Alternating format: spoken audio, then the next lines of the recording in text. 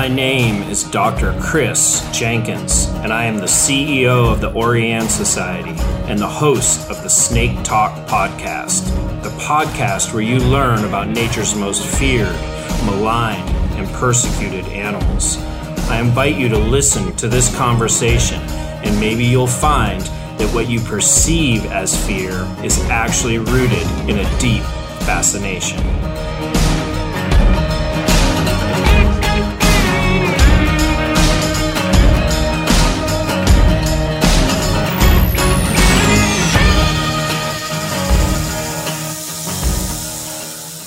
Welcome to the Snake Talk podcast. I am here with the philosophical hillbilly, Johnny Carroll Sain, and we're going to have a fascinating conversation today. We're going to talk about the disconnect between nature in general and snakes. And when I say that, I really mean a perceived disconnect. And the idea or the goal here is to really get people to think about that there is not a disconnect. Snakes are part of nature too. And we see it from a whole lot of angles, and we'll talk about a number of these. But I mean, you could take it from, the herpetologist or the snake lover perspective. There are a lot of people in the world, and some of you listening may be just this, that love snakes, but you love these snakes in a bubble. You love them just in a cage,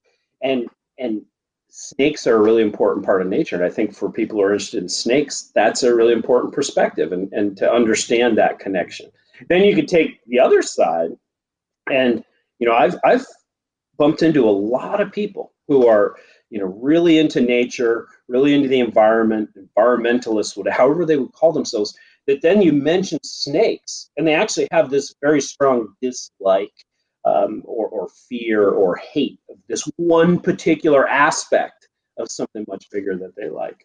And then, I'm also very active in the hunting and fishing world, and it can be fairly pervasive through, with hunters and fishermen, a dislike and a fear of snakes. So anyways, I just wanted to talk with Johnny today and have a little bit of a discussion around this concept. And he's the perfect guy to do that. So welcome to the podcast, Johnny. Thanks, Chris. Thank you for having me on.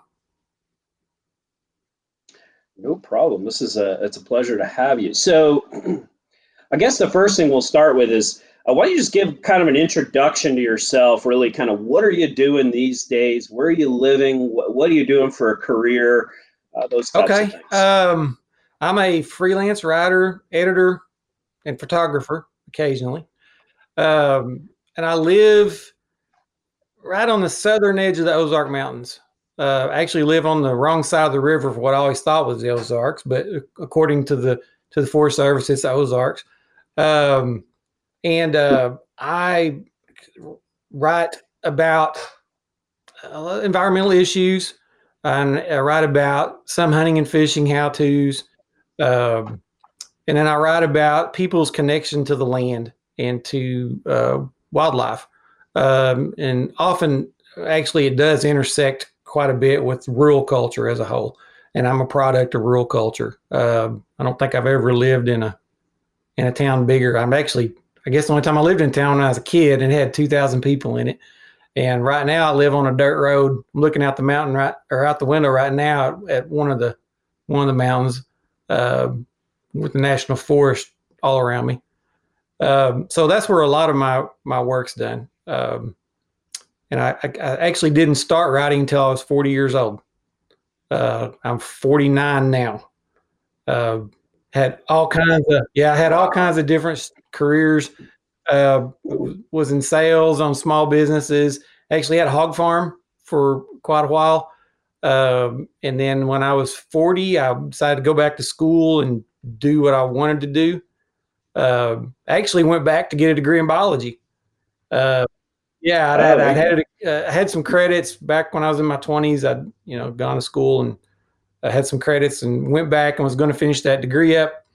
I started writing and sold a couple articles and decided then actually that I kind of liked the idea of learning about all kinds of different subjects.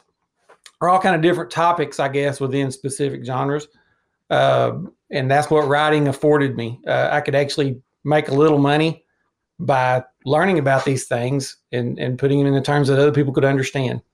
So that's what led to where I am now. That's great. Well, so first of all, did you grow up in the Ozark I region where you're did. living I now? grew up where I live now. I'm about 30 minutes from where I grew up. I've never lived more than 30 minutes from that area.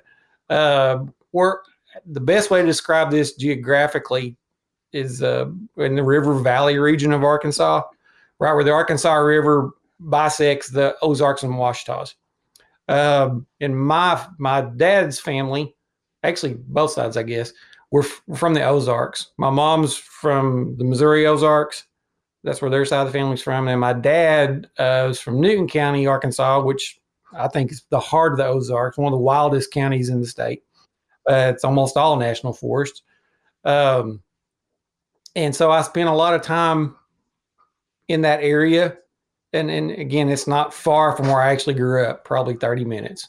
Uh, What an amazing part of the country to live in and call home. And so I'm curious. You talked about where you're at today. How do you think that rural Ozark upbringing, how did that influence, where you are today? I mean, when you were a young child, did you have a lot of interactions with nature and wildlife? What was your childhood like growing up in the yeah, Ozarks?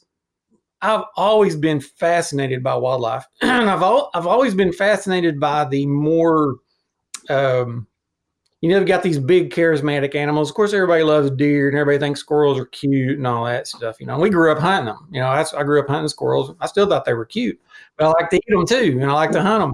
But I was also really, really interested in the, I guess the microfauna would be best way to say it. The little things. I remember some of my earliest memories catching crawdads in a creek and a ditch, and also looking at all the other little animals and fish that were down there, all the little invertebrates that I didn't know what they were, and all the little fish that my dad always referred to as minnows.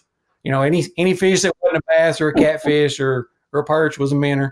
But watching all those things, catching them in nets and jars, and then also, of course, all the herps, frogs, turtles, lizards, and snakes.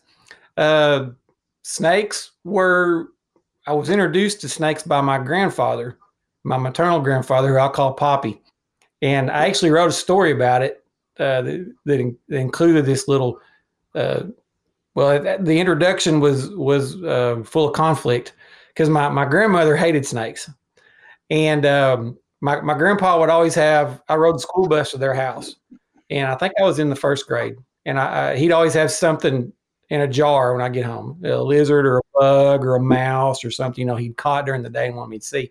And I got off the bus one day and he showed me the jar and there was a rosy bellied snake, which I found out later was a worm snake many, many years later, that he had in the jar. And he told me when he showed it to me, he said, "Now your grandma does not want me to be showing this to you." And he said, "Don't talk about it. Don't talk about it when we go in the house. Don't talk about it, when we sit down and eat. It's just between you and me." And he actually took the snake out and put it in his hands. And this was the first time I'd ever seen anyone handle a snake in person, But he told me, not to be scared of it. It's not going to bite you. And he said, just handle it easy, be careful not to hurt it. And I was infatuated.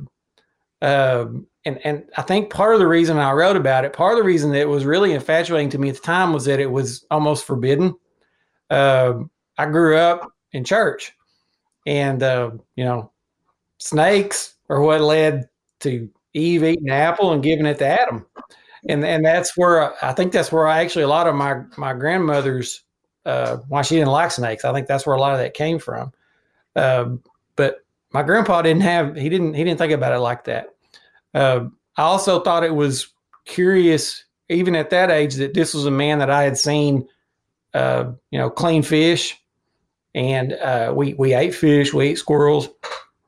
That he could think of animals in that almost strictly utilitarian way, and at the same time appreciate animals in a different way for their aesthetics.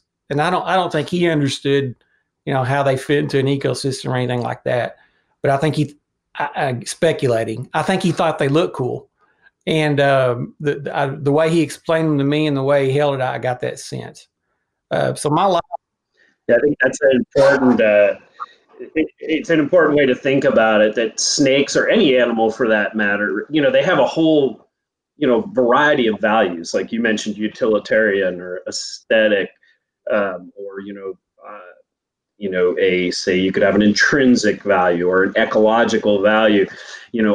All these animals have value, and they can be valuable in a lot of different ways. They don't have to only be, say, utilitarian value or only an aesthetic value. So I think that's kind of a very an interesting way that your grandfather there looked at that. And that's counter to most aspects of rural culture, which tends to view almost every animal in a utilitarian manner. I mean, how can this benefit me, or how can this what's the opposite of benefit? How can this be bad for me? Is this a good animal or a bad animal?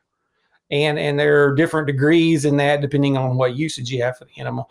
And so, probably that was probably one of the more formative events in my life.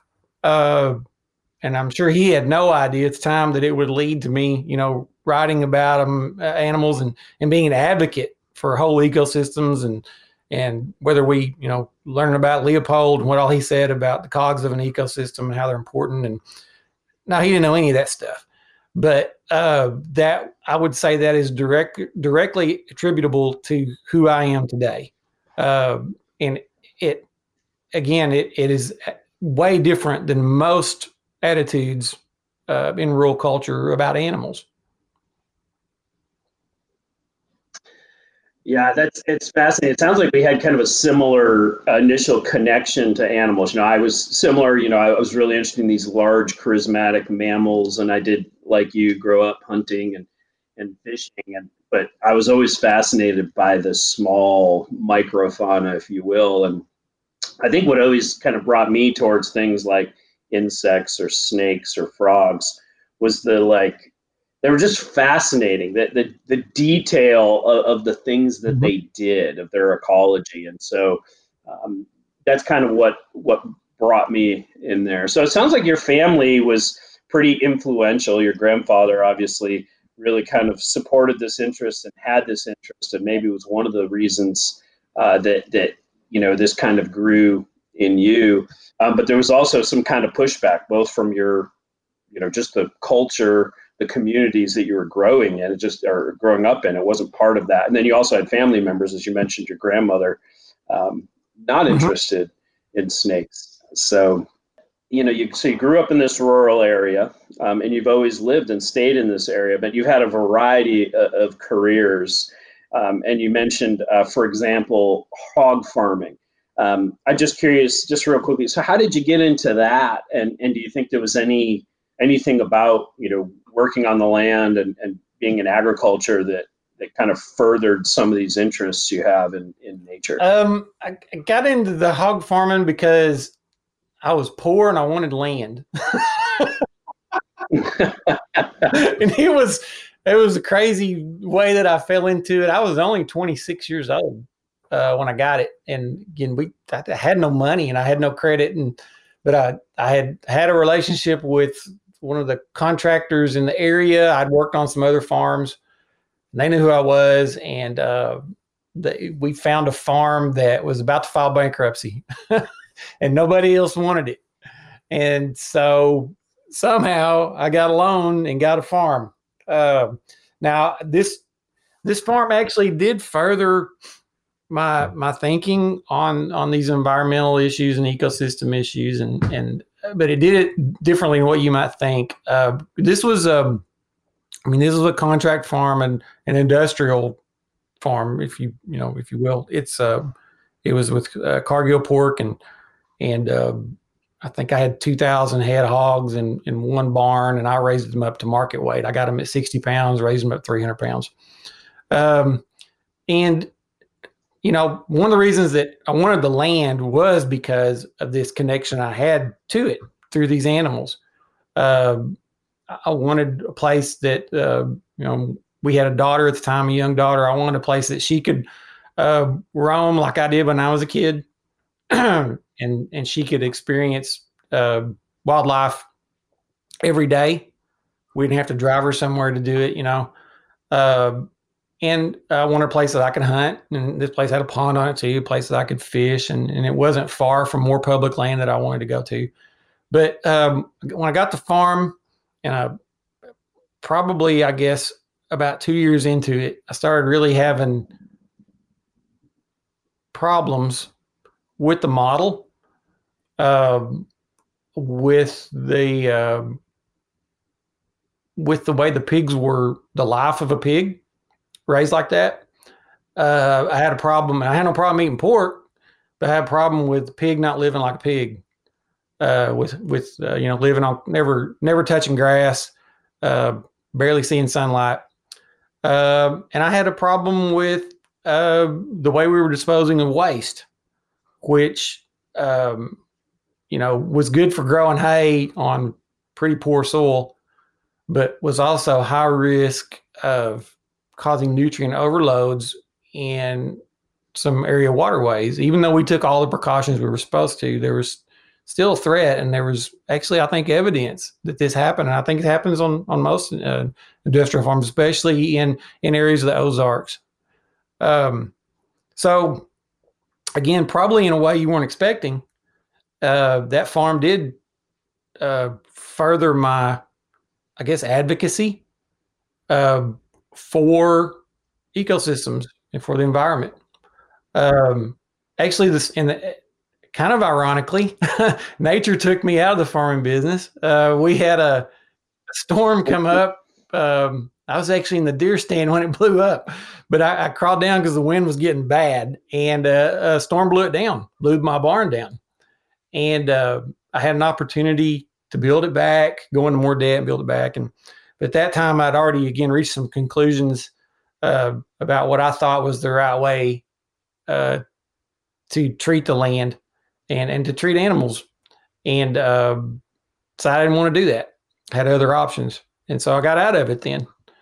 And since then, actually, I've been a pretty vocal opponent of industrial farms for precisely the reasons I mentioned. I'm still a meat eater.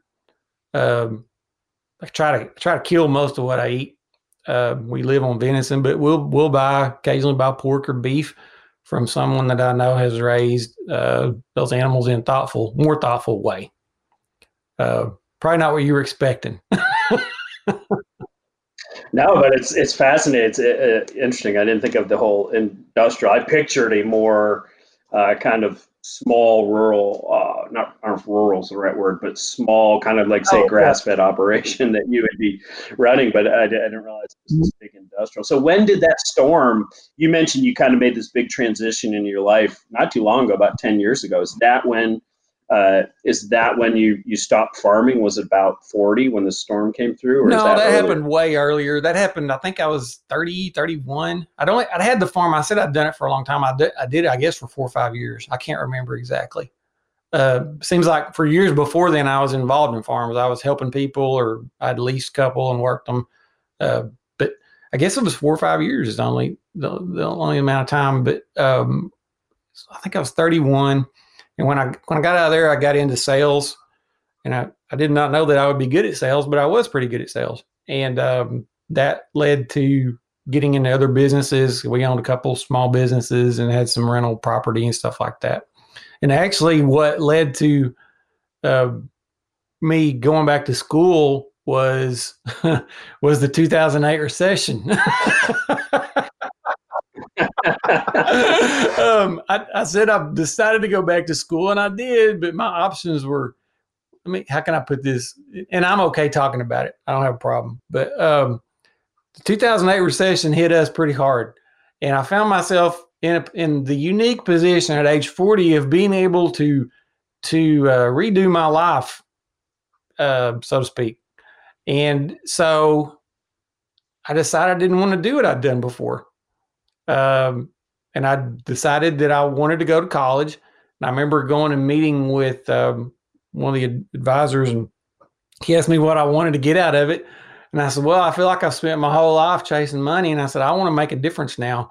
And he said, that sounds very idealistic. And I said, it is. But I said, I think I need to do that now. And so that's what led to me doing what I'm doing now. No regrets about any of it.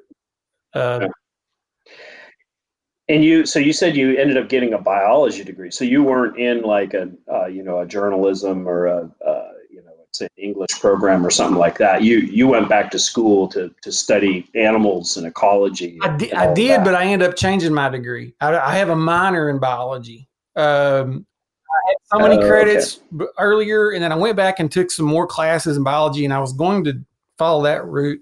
And that's when I started writing. And I thought, what I actually thought of is that, I think I could be more effective if I do want to make a difference. I could be more effective with writing, and having this at least partial education though in the biological field would help me discuss a lot of the things that I wanted to write about with people who were scientists. Of course I wouldn't know as much as they did, but I at least I'd be starting off at least one rung up where there would be some concepts I think that they could throw at me that I would understand. It's actually worked out to be very beneficial. It's led, I've written about restoration of bobwhite quail habitat. I've written about the restoration of black bears in Arkansas. I've gone to Florida and written about Florida Bay and the issues there with water and Okeechobee. I've been to Louisiana and written about the disappearing marsh. And so I would say that the classes I had and what little biology education I do have, or biological sciences, ecology education I have, has greatly benefited me in writing about those subjects. I feel like I'm starting to, I got a head start on other writers that would want to tackle stuff like this. Gotcha. And did you stay there in Arkansas for school, or did you? I went to the local school at the time. I was 40. I had two daughters. They were both, of course, in school. I think when I started, my oldest daughter had just started high school, or maybe she was in junior high. But anyway, so we didn't want to move them. And it was Arkansas Tech University. So that's where I graduated, and that's where I'd actually gone when I was younger. It's a good school. A good school for actually one of the strongest schools in the nation for wildlife biology. So that was one, a big plus for why I started back. But once I got involved in the school, their journalism department's really strong too. Yeah, a good friend of mine who's has a fairly high level position with the Forest Service. He grew up in Arkansas there and went to the same school. It's known across the nation as one of the top for wildlife biology. It's one of the top schools. They compete with small. It's good school, sure. Yeah. Huh. Well, you talked a little bit about, or at least mentioned some of the places and topics that you've written on over the last 10 years. I'm curious, first of all, what was that initial piece, that first writing piece that you ended up getting published, and how did that make you feel relative to potential for a career in that? The first piece I had published, of course, like many writers starting out, I didn't get paid for. It was in the local newspaper, and I really like writing essays. I like doing journalism too. I like digging and again, the stuff I just told you I traveled and wrote about. I enjoyed that, but I like writing essays that maybe talk about a more intimate relationship with land and animals than journalism will allow. And I had written an essay about Chuck Will's widows, which most people don't know the difference between a Chuck Will's widow and a whippoorwill. But there's a difference. And I wrote it from a lot of it was based on my memories as a kid. That's like the signature song of spring evenings. Got the windows open and the cool spring air is coming in while you're trying to go to bed, and there's Chuck Will's widow on the ridge singing. And so that figured heavily into it. And they wanted, of course, I knew the editor. I'd grown up with their kids, and they published it. And then I had written a story about deer hunting. And actually, it was an essay too. It was just talking about a young man getting into deer hunting and lessons he learned and stuff like that. And I sold it to a little magazine in Missouri. And I was shocked that they bought it, that they paid. I actually got paid money to write something. And I remember emailing the editor, and after he said, "Yeah, we'll buy it." And I said, "Hey," I said, "Do you think I can do this?" And he said, "Yeah." He said, "You can do this." And that was it. I don't want to say that was it. That was started the snowball. Probably that's when I decided to change my major after I sold one article. I want to be a writer. That's great. And has it been? Is it been? I mean, is it a career path being a freelance writer? I mean, obviously, different people have different levels of success, but has it been successful for you as a way to, kind of maintain a living and support a family, or have you had to do other things along the way? Well, I'm very blessed to have one of my freelance gigs. I'm an editor for a small magazine here local, and that's kind of like the cornerstone of my income. And then that allows me to write for, no, I won't say anybody that'll buy my stuff, because I don't do that, but I can write for several publications. So, I mean, you got to be, when I first started doing this, I would seek out all these freelance writers or all these writers, and, how do you make a living out doing this? And most of them would tell me, if you need to get on staff somewhere. Of course, that has all but evaporated anymore, I think. And then others would tell me, that you need to have a spouse with a good income. Are there regularly. And then I did find a couple. One of them was a legendary Arkansas writer, Keith Sutton. And he told me, he said, if you can find a gig, where you're editing, that they need your services, every month, to do this, and you're going to get paid this X amount of dollars every month. He said, that's a good foundation. And I was very fortunate to find that. Without really even looking for it. This little magazine, and it was very unfortunate circumstances that led to it, but this little magazine that I edit now, I had written for the editor a few times, and she became kind of like a mentor to me. And then I guess I was in my junior year of college, and she passed away. And there was no one else there to take the reins. And so it was kind of, it was offered and also foisted, I mean, it was, here it is, you really need to take it. And I really wanted it. And so that's been a good foundation for what I do.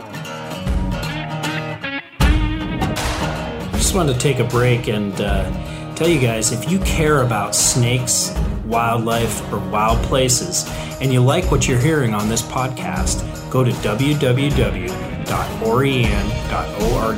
now to make a difference.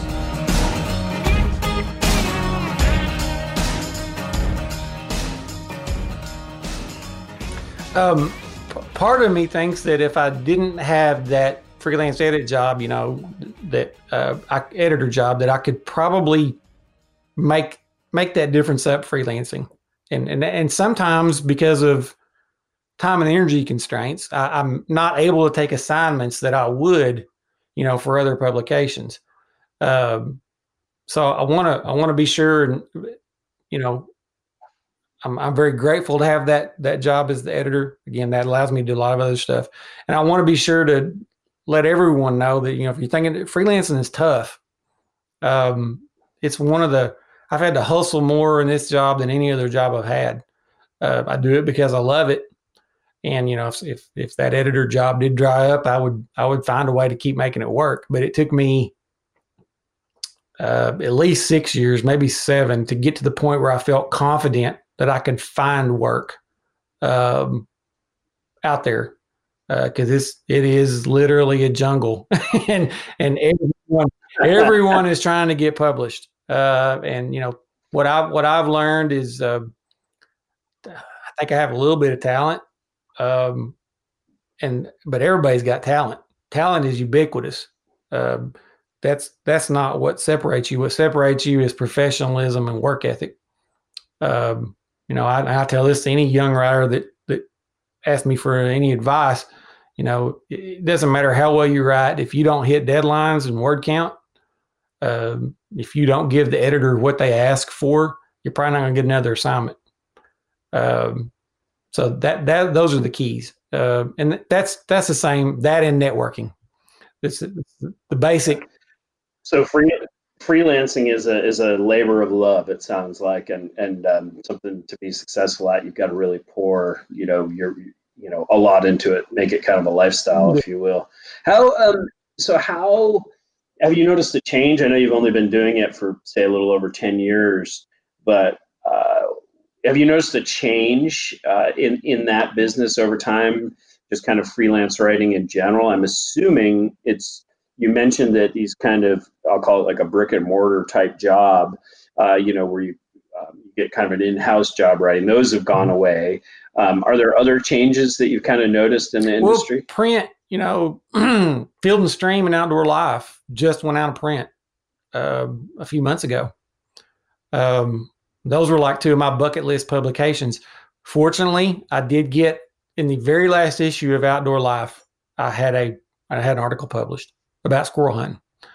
But that's a big change. Digital is, everybody has a digital presence, and more, that's the only presence they have. And of course, we could go into a whole big thing about, the economics and the model and why that is. But that's the biggest thing I think I've seen. Again, well, that and then in combination with, now there are more opportunities for more writers to get their voice heard because of the digital, the world of media we live in. There's a constant need for content. And so I think your odds are probably higher of getting published. Inversely, the pay has gone down. And also the quality gets watered down. I don't think that, there are pros and cons, more opportunity, but there's less curating. Good stuff and bad stuff now both are published. Not to say that there was never bad stuff published before, but there's more opportunity for that now because there's a constant need for content. So it's a changing industry. Yeah. Interesting. Well, let's. I do want to shift gears and start to talk a little bit more directly about nature and snakes in particular, and I think a good way to kind of set the backdrop for that would be just to have you kind of just give us what's your perspective on nature in general and how it's important, to our lives as people, and and maybe you can speak to that whole connection to rural lifestyles because you're so linked to it. My attitude about nature, I go back to, I don't know if you're familiar with Paul Shepard. You are?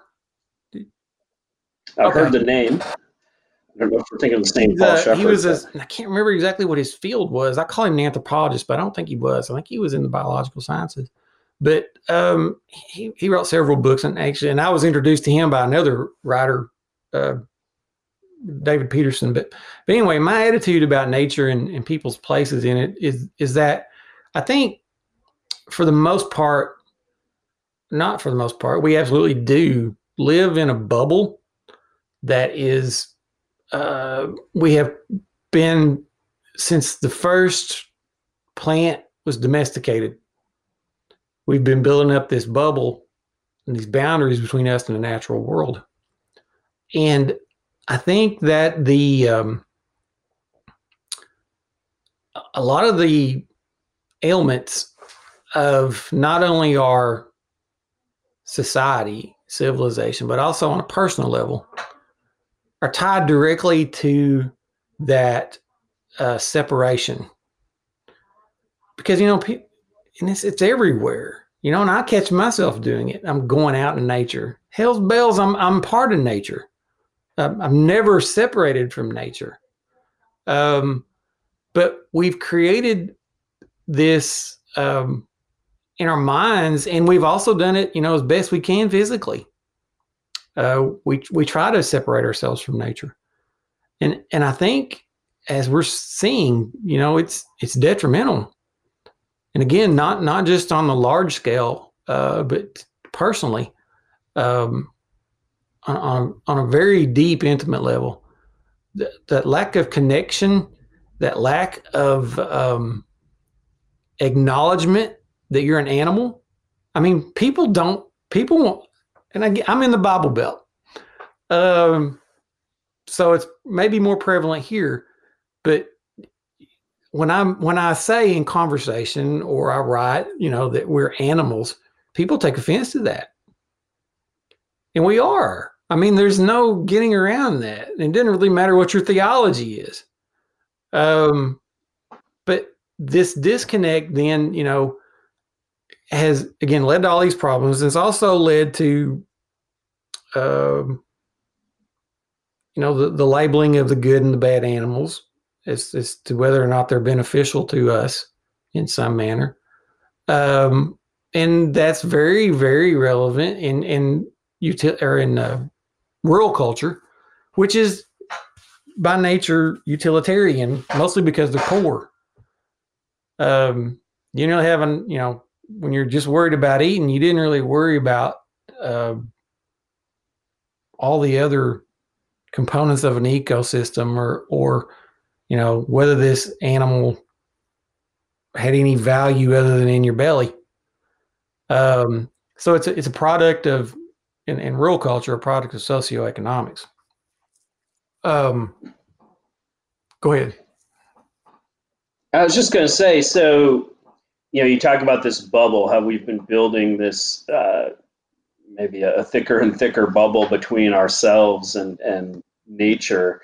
How do you think snakes play in that? Obviously, snakes are part of nature, but I do think the way that people interact with snakes is maybe somewhat unique, or at least different than much of the different components of what we're calling nature. Well, and correct me if I'm wrong on this. You know, I'm sure you know more about this than I do, because I'm not exactly sure. Did they determine that a fear of snakes is genetic, or is it learned?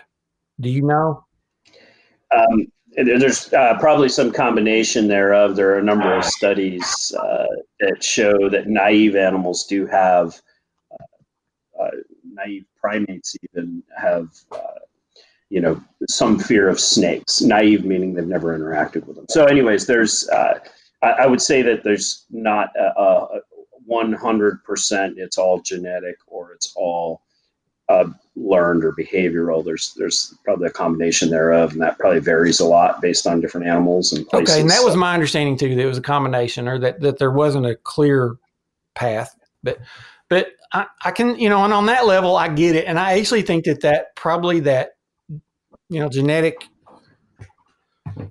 fear that's been there since our ancestors were in trees, and, big snakes were probably prowling around looking for opportunities there. I get that. And I think that may actually have something to do with why I'm infatuated with them. That low charge excitement. Mm-hmm.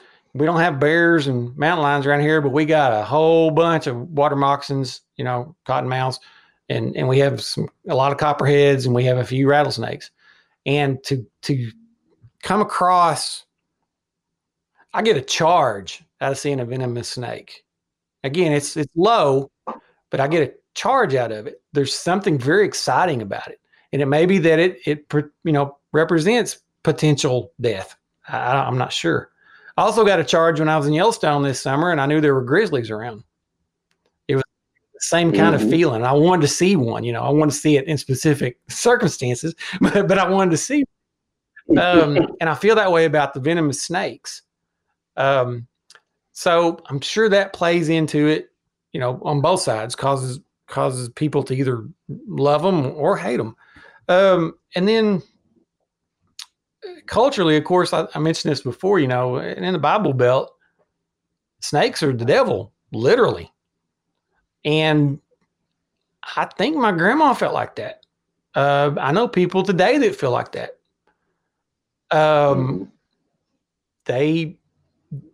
I know people that absolutely know better. They want to kill, the only good snake's a dead snake.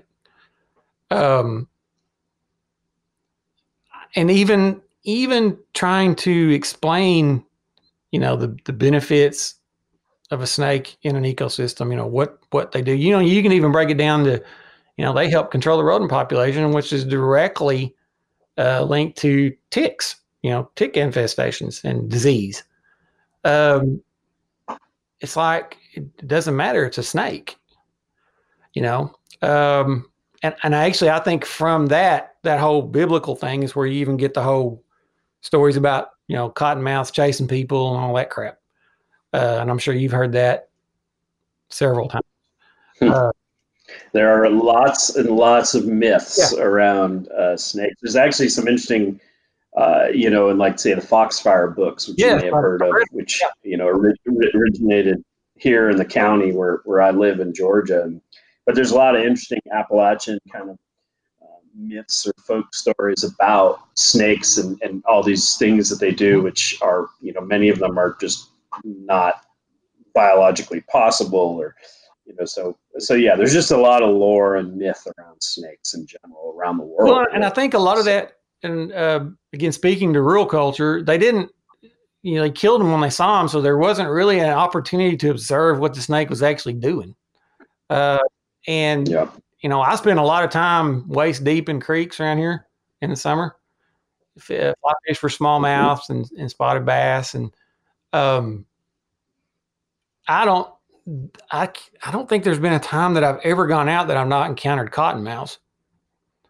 And I have never, ever, and man, I'm trying to think, I've been wade fishing since I was at least 10, probably before then. I don't ever remember feeling threatened by a cottonmouth. Almost invariably, they were trying to leave. I mean, as soon as they've identified what I was, if they could get away, they were getting away. And if they couldn't, they froze. I've been within feet of them. I actually had my nephew, we were wade fishing. He was probably only 11 or 12. And we were coming out at dusk, which is the most perilous time. That's, when if I'm worried about stepping on a snake, it's at dusk on the creek. That's where it's going to happen. And he put his foot down right next to a cottonmouth. I mean, I think it touched it, and the snake never moved. And if I'd been with my dad, and he wasn't necessarily a snake hater or scared of him, but he'd killed it just because it was too close to us, and he thought he was protecting us. I could get that. But the snake never moved. I've encountered, I'm going to tell you a really goofy, stupid story. I shouldn't tell you. I caught since my grandpa introduced me to snakes, I would catch them. I mean, when I was young, my grandpa and my uncle, him show me how to catch them, and not to get bit, even non-venomous ones, told me how to catch them behind the head and where I wouldn't hurt them and I wouldn't get bit. And so it was just a thing for me for catching snakes. My wife and I had not been married very long, and I was trying to catch a water snake, and she freaked out. She had not seen that side of me before. And but all through my life, I've caught them, and looked at them, turned loose, but I'd never caught a venomous snake. I never had the tools to do it, and I never wanted to chance it by hand. But my cousin and I, who was also a snake catcher, we were wade fishing and walking out of the creek one time, and a big timber rattlesnake was stretched across the trail. And we're not good together. Bad decisions.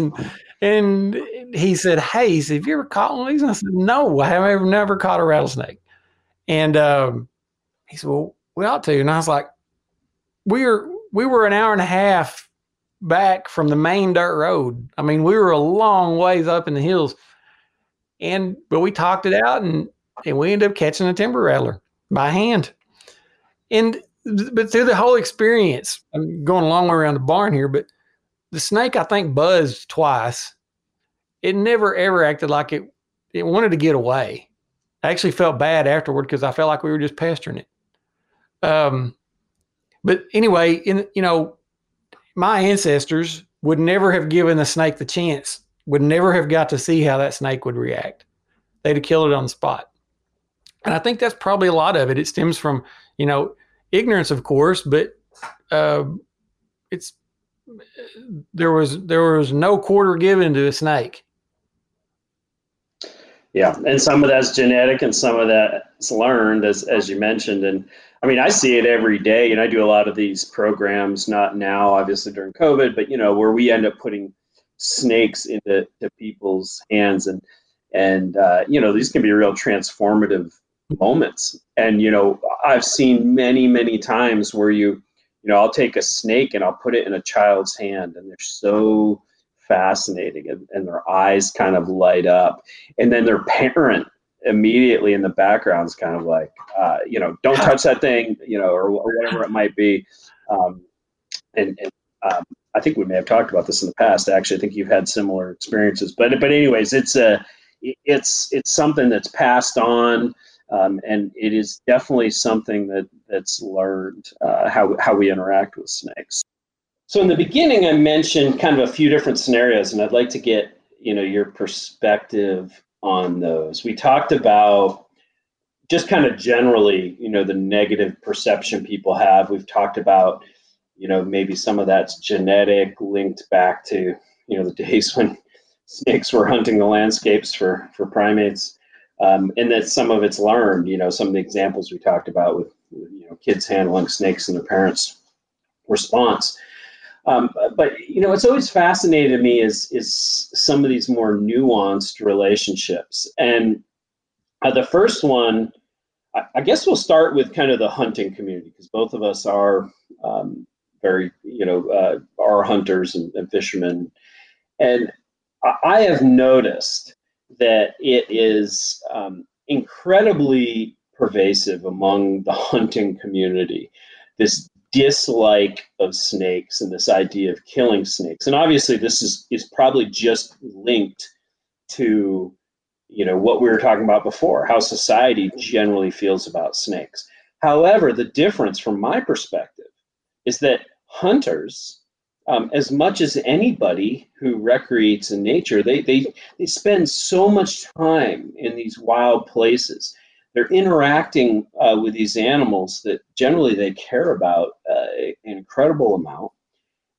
And then to have this one type of animal that just kind of wells up this hate, and that many hunters, I would say the majority, would oftentimes kill, especially if they're venomous. It just has always kind of blown my mind. I would have thought that a higher proportion of hunters, would kind of put snakes in the same, kind of world, if you will, as a robin. You don't have hunters out in the woods, and every time they see a robin, they have to kill it. So anyways, I'm just curious to get your perspective on kind of that sportsman. You've got this group that spends time in nature, but still has this, real dislike of this animal. I mean, do you have any thoughts on that? I think, like you said, most of that probably stems from their cultural upbringing. And there's probably a little bit that, I don't think most people typically think of snakes as predators, though they are, but there's, a lot of hunters that I know don't like any kind of predators.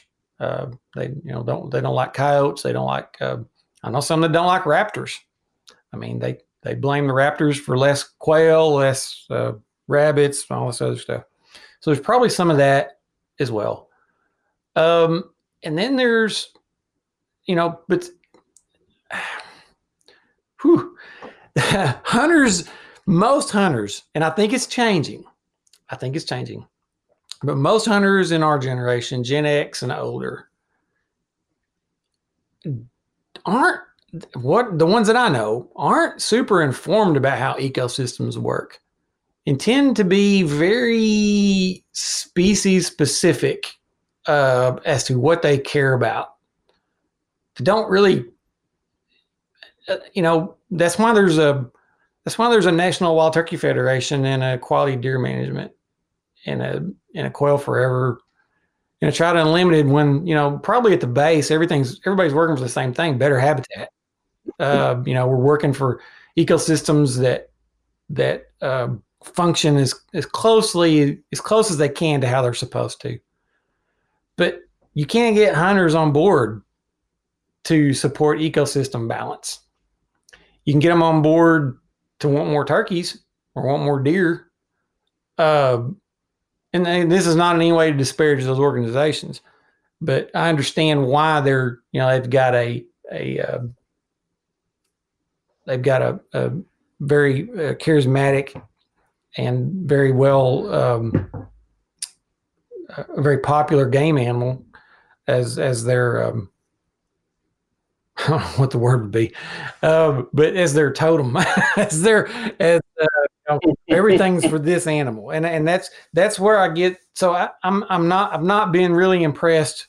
I'm an oddball, and to understand some of these things. I'm not saying that everyone else couldn't, of course, but most of them just don't care. I think, I quote Leopold a lot. He's one of my heroes. He pointed us in the right direction, with an understanding, that all of these individual species work together to make the ecosystem, and you really can't have quality habitat for deer, quail, or turkeys unless you have all these other, species working within that habitat. But most hunters don't see that. And again, like you talked about, it's a visceral thing. Man, snakes are scaly and, ectothermic. They're pretty alien. They're not like a deer that we can relate to maybe a little more easily. Yeah, no legs, no, and vilified throughout all of Western culture.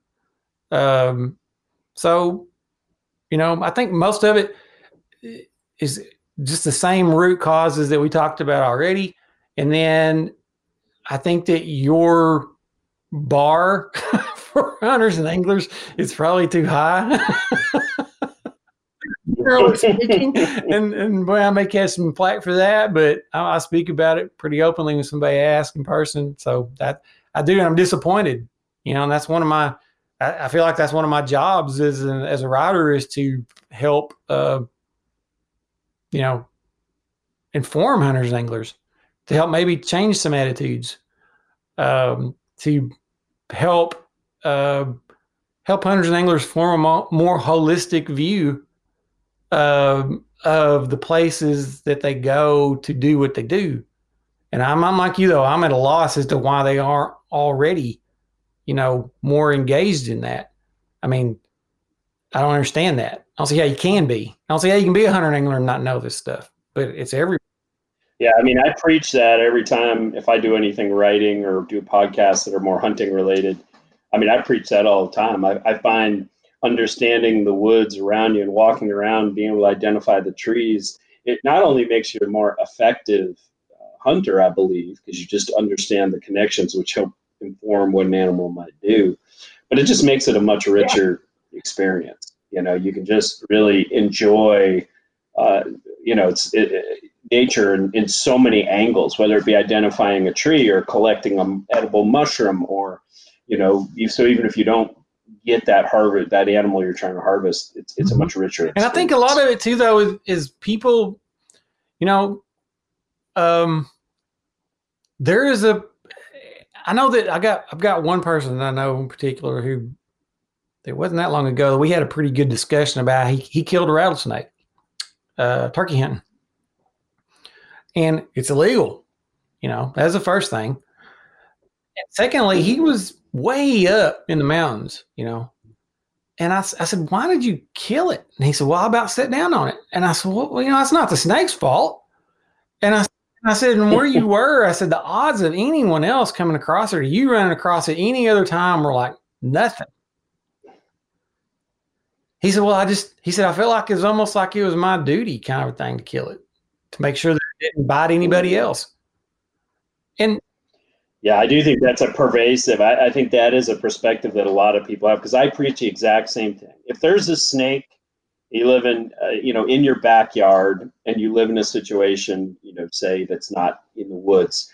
I'm not saying kill it or there are different ways to deal with it, but maybe have somebody come and translocate it. But there's a time to deal with a snake.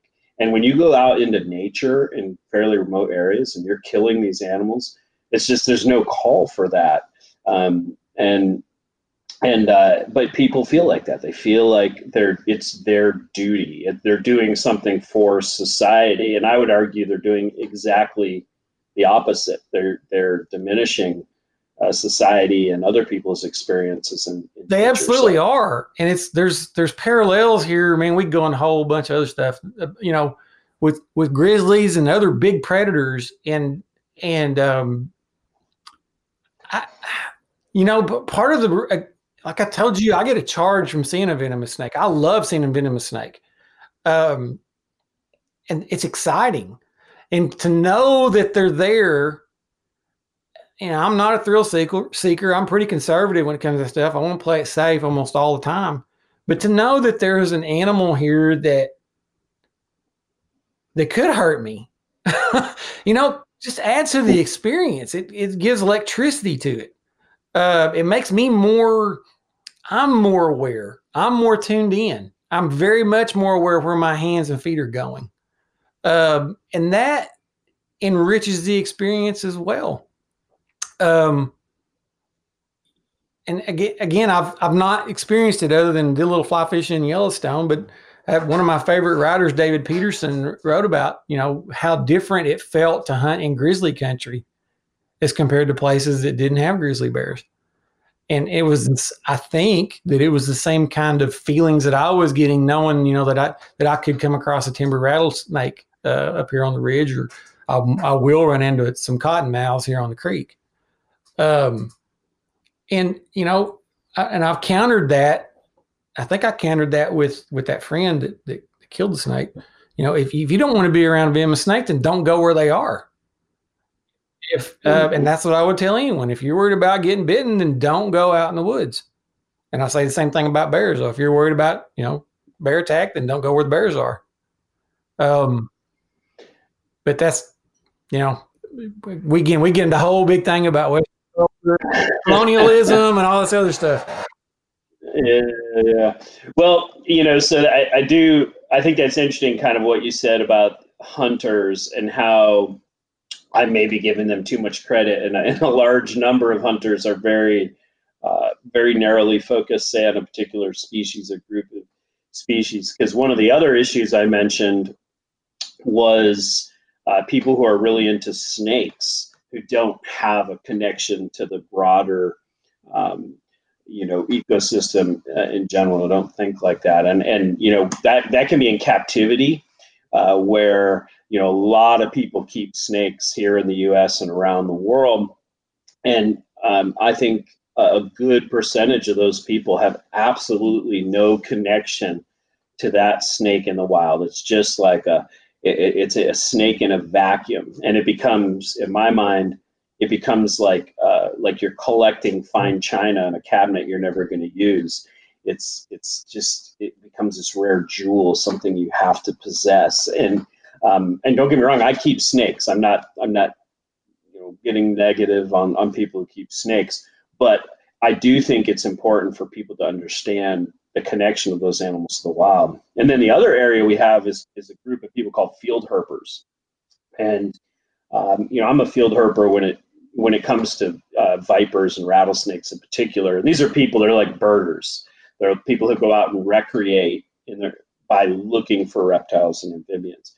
And I've even seen it in that group, less so, but all they really care about is finding this animal. They don't care about the ecosystem it's in unless some piece of knowledge helps them, immediately, catch an animal. And so, great example, and there are many of them, but when I'm out field herping with people looking for these animals in the wild, like I really do not like going to, say, old piles of junk, old construction sites, and just flipping all this stuff to find snakes. Yes, you find snakes there, the detectability is much higher, but for me, the experience is much less. I'd rather field herp in a relatively wild, natural setting looking for these animals. But I'm generalizing, but a lot of field herpers, would prefer going to that junk pile because they have a higher chance of detecting a particular species. And it's just, yeah, it's just the same thing. I mean, yeah, I get what you're saying. Yeah, it's another form of that bubble. You're just, you've isolated one thing and you're building a bubble, to everything else, but you're letting that piece into your life. So it's interesting. One thing that's always perplexed me, and I'd be curious to hear your take on it.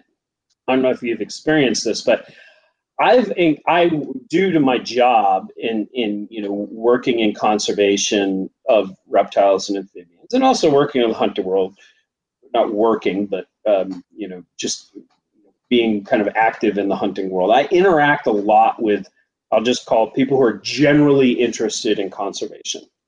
So people who may and oftentimes are not, say, hunters or fishermen, but they're very into, say, land conservation or rare plants or birding or whatever it might be. And I've encountered a surprising number of people that I'd put into that general category that, just talk endlessly about how much they care about, I don't know, say rare ecosystems or rare wetlands or whatever it might be. But then you bring up a snake and their response to that snake is really not that much different than most other people. So they built this bubble that's really inclusive of nature in a lot of ways, but the snake still is on the outside. I was just curious, I don't know if you've experienced that in your travels, but if you had any thoughts on that, because it's definitely something I've noticed. I don't know that I've experienced that. I can't think of any specific time, but it's, it still comes from a lack of knowledge. Those are the same people that say we probably shouldn't have mosquitoes or ticks. And if you don't understand, how do you explain that to someone though, unless they're willing to really dive into the whole, you got to understand the concept. You got to understand how ecosystems work. You got to understand that's not about what you find charismatic. That's not, no. And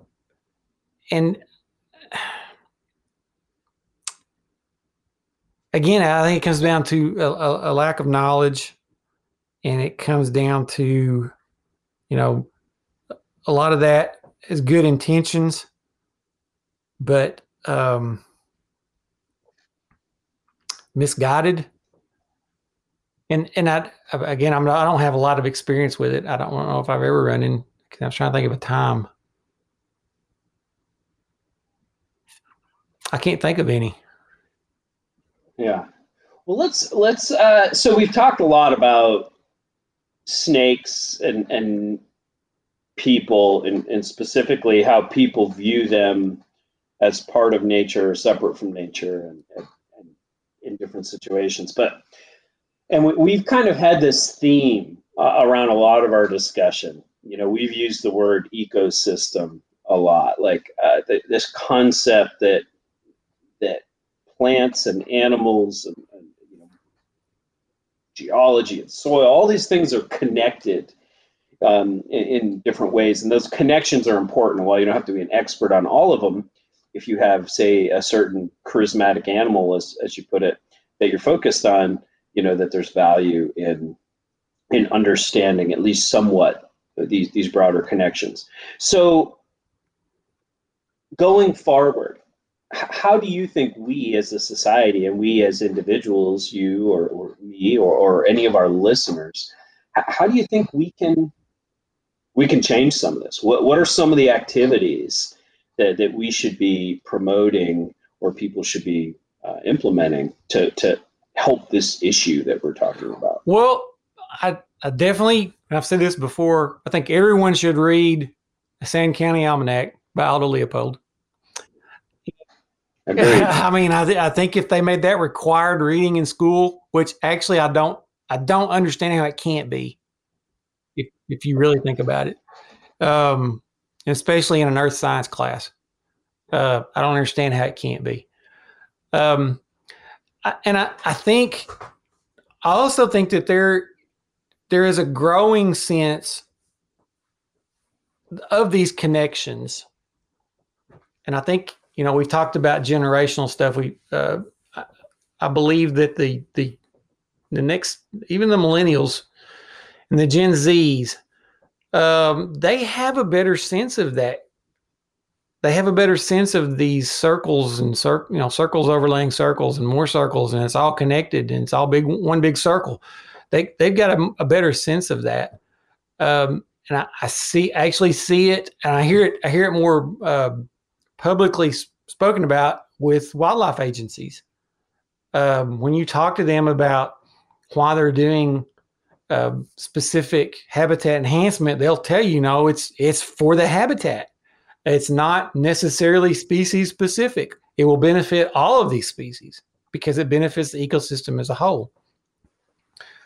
I think there's, again, a growing that philosophy that is growing, that knowledge. And like you mentioned, you don't have to know exactly how everything works together. You just have to know that it all does work together. And I think we got to keep doing what we're doing now. I'm, by all accounts, if someone didn't hear me talk and know me personally, they would, just looking at me from the outside, I wear flannel and a camo cap and have a beard and have a pretty thick drawl, unless I try to control it. Drive a 4x4, hunt and fish. And, I know this stuff, and I'm trying to reach the people in my demographic. I'm trying to reach these hunters and anglers that we come from the same place and have the same backgrounds. And I think that's probably what, falls to all of us. Keep putting the word out there. And, we talked about media earlier, how it's changed. Well, that's actually to our benefit. There are so many channels now. There are so many ways to reach these people, to reach everyone else. And people that have a bigger platform, they need to be doing this. They need to be talking about this stuff. And I keep beating this horse. I really don't understand why Aldo Leopold is not like the